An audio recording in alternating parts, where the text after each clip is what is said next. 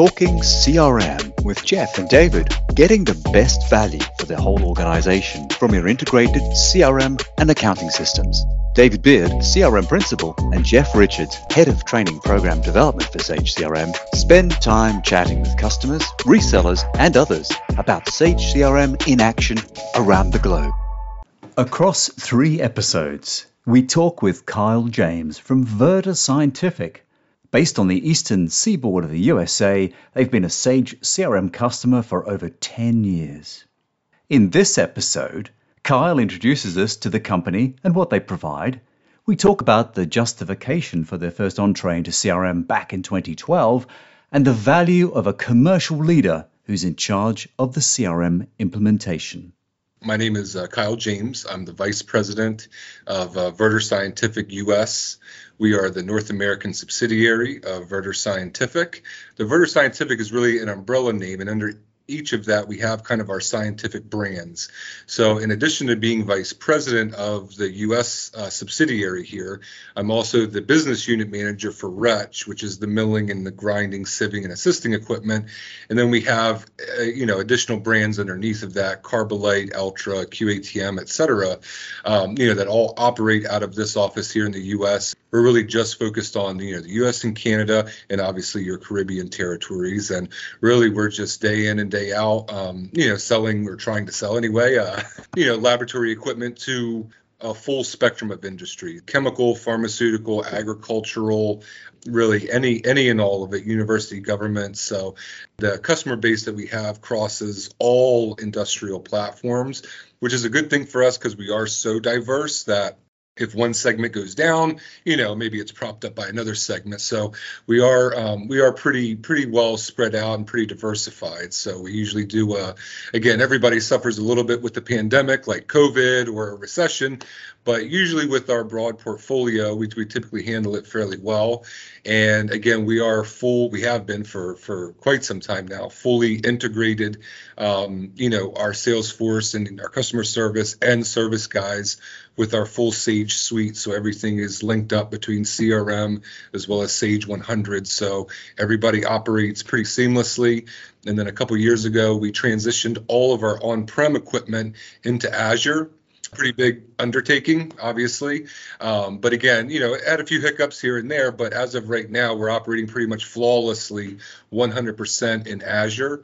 Just allows, easier productivity for all of our service guys, sales guys, even the folks that work out of our Newtown office. So it's been a journey.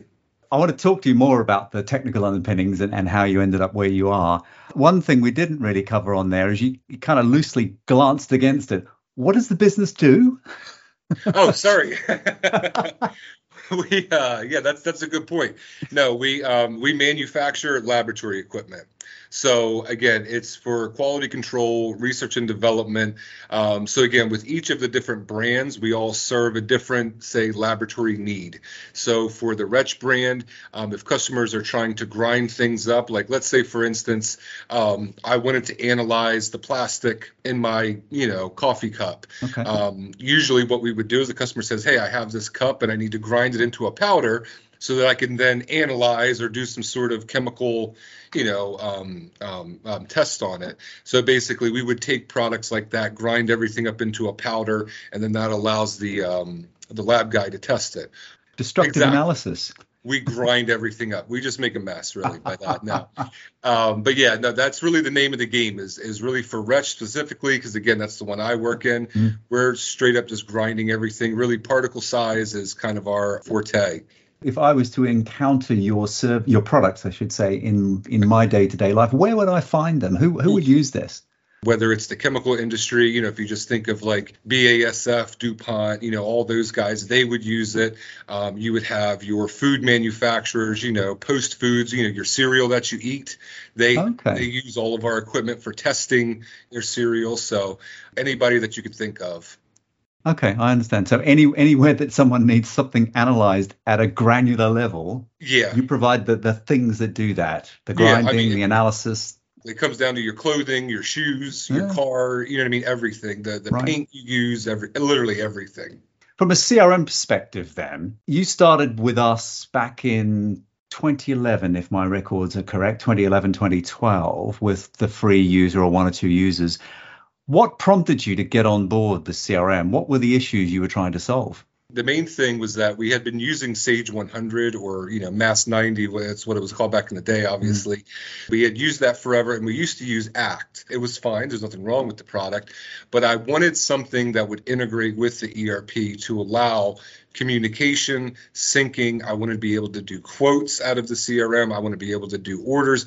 I want my ERP and CRM to be speaking to one another. So obviously that was just the logical next step. Was we have our ERP. We're not changing the ERP. Now we need to find something that plays nice with the ERP. So when we started out with Sage CRM, I was like, okay, it allowed pretty much everything that I wanted it to do, as far as making our lives a little bit, allowing workflows to operate and have more of a synchronous flow. What else happened from a marketing perspective, saying we're using the system to track leads through to the whole customer service? Is that the one sentence summary? Yeah, I mean, whenever I train any new hire here, you open up, three pieces of tool work, for your arsenal. You have Outlook, you have Sage 100, you have Sage CRM. Really, I mean, the vast majority of people here, they're operating out of CRM, probably 70, 80% of their day, whether it be logging communications, doing quotes, entering new people. The customer service team enters orders through the CRM because, again, it's all tagged. Our service guys are entering service cases and doing quotes for that. So it's really, the CRM is like our hub for our customer information, which is, what the intent was. So it's really to follow the whole journey. And again, like you said, from a marketing perspective, when we go to a trade show in the past, or when we do a seminar, we had no way of really knowing, okay, we meet 50 people. Out of those 50 people, how many opportunities do we create? What's our ROI? How do we do that? And in the past, it was just guesswork. It was like, we're just happy to meet 200 people. Well, it's cool to meet people, but my job is to sell. I'm here to make money. You know what I mean? So that was that. And we wanted to know that our money was being spent for reasonable purposes. So is that why you were using Act in the early days? Is it that same mentality about we need to keep track of these things? Well, sure, yeah. And I mean, again, with the Act database, I mean, really, that was just a straight up, I was only just treated as a database. As new customers contacted us, we would put them into Act, enter all their details, and, have notes and things like that. But again, when it came to quote time, we'd jump out of Act, hop into say, or Mass 90 back in the day, do the quote. And again, they were two good systems, don't get me wrong, but I wanted something where, I had a marriage between those two, because they do communicate, quite integrally with each other. So I want them to always be that way. You mentioned quotes and orders earlier. Do you do things like, interrogate stock in the back office so the guys and girls can put together a quote? Do you use that level of integration, or is it more about just posting orders through? Pretty much, like, if I were to say from our sales guys' perspective, like, if a customer contacts me and says, hey, Kyle, I need this, and this. Yeah. Really, the process is, if they're a new customer, we go in, enter the new customer or company. And then our process is when we're ready to make a quote, opportunities always come, you do an opportunity, then immediately a quote. If you're not quoting, you don't make an opportunity yet, because it's not really reached that level. At least that's the way that we define it. So we make an opportunity, that way it's logged, and that way we can start doing communications, scheduling follow-ups, all the good stuff. And then we do a quote. And then once we hit quote, obviously everything from that point is done from the sales order entry module, where we can see, stock status and all the good stuff. Okay. But life, very much, as you said, it's a hub. So the customer as a prospect starts in CRM.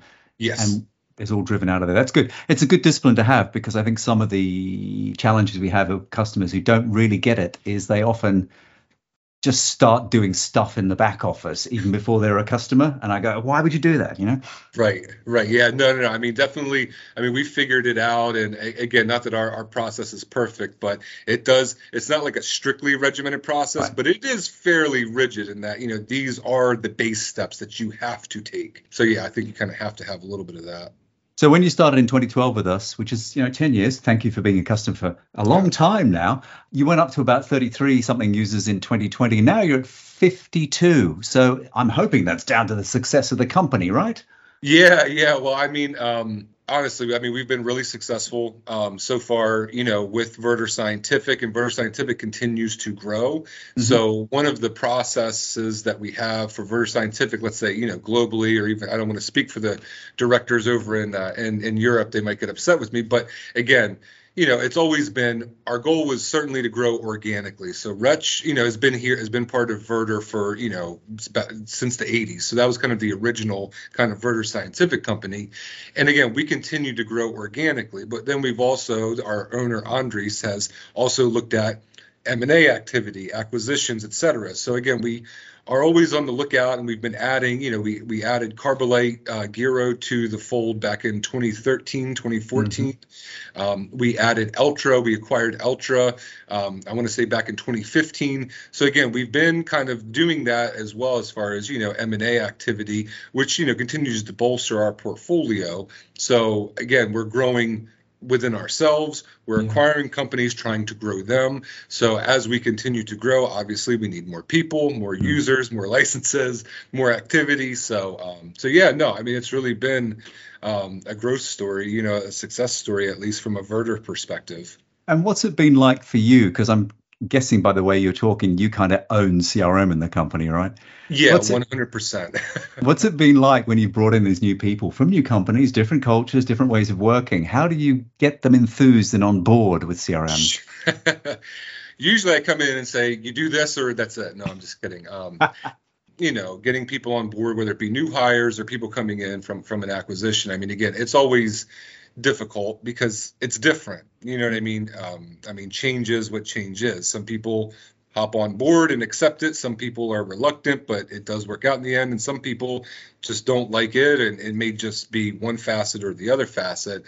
The thing that I've always tried to, when I do the training and when I do, onboarding with the various product lines that we have, the one thing is especially with CRM and even Sage 100 to a certain extent, is that, it's meant to be a little bit of, or I shouldn't say a little bit, it's meant to be an elastic live environment. If I don't have a specific field that, let's say we onboard this team of sales guys and they're used to seeing, I don't know, an XYZ field that means something to them in their sales activity, okay, that's easy enough. If it's an easy field, I'll create it myself, or I'll reach out to Anthony and say, hey, I need this coded up. Can you do this?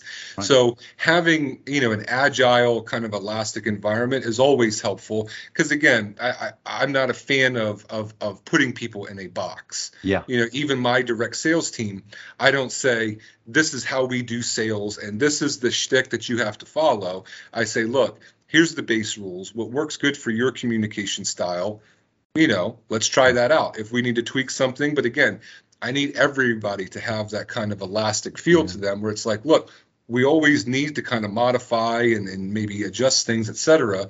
And I think the CRM platform has been great for that, because if we need a new report, if we need a new field, if we need something linked, if we need to communicate with something, again, it offers that ability where it's not like, a 6-month project. Brilliantly explained. And that's one of the things I do love about the product. You'd expect me to say this, of course, Kyle, but I do love the flexibility, because it does give companies like you the ability to make changes quickly on the fly themselves. And in your case, when you're subsuming new companies who have a different way, perhaps, or need a slightly different workflow or a different report, you can do that. In the next episode, Kyle talks further about onboarding new staff to the Sage CRM product, the value of his long-term relationship with his Sage CRM partner, LLB Group, and how he has turned his vision into a reality of a valuable operational system for his organization. You've been listening to Talking CRM with Jeff and David, getting the best for the whole organization from your integrated CRM and accounting systems.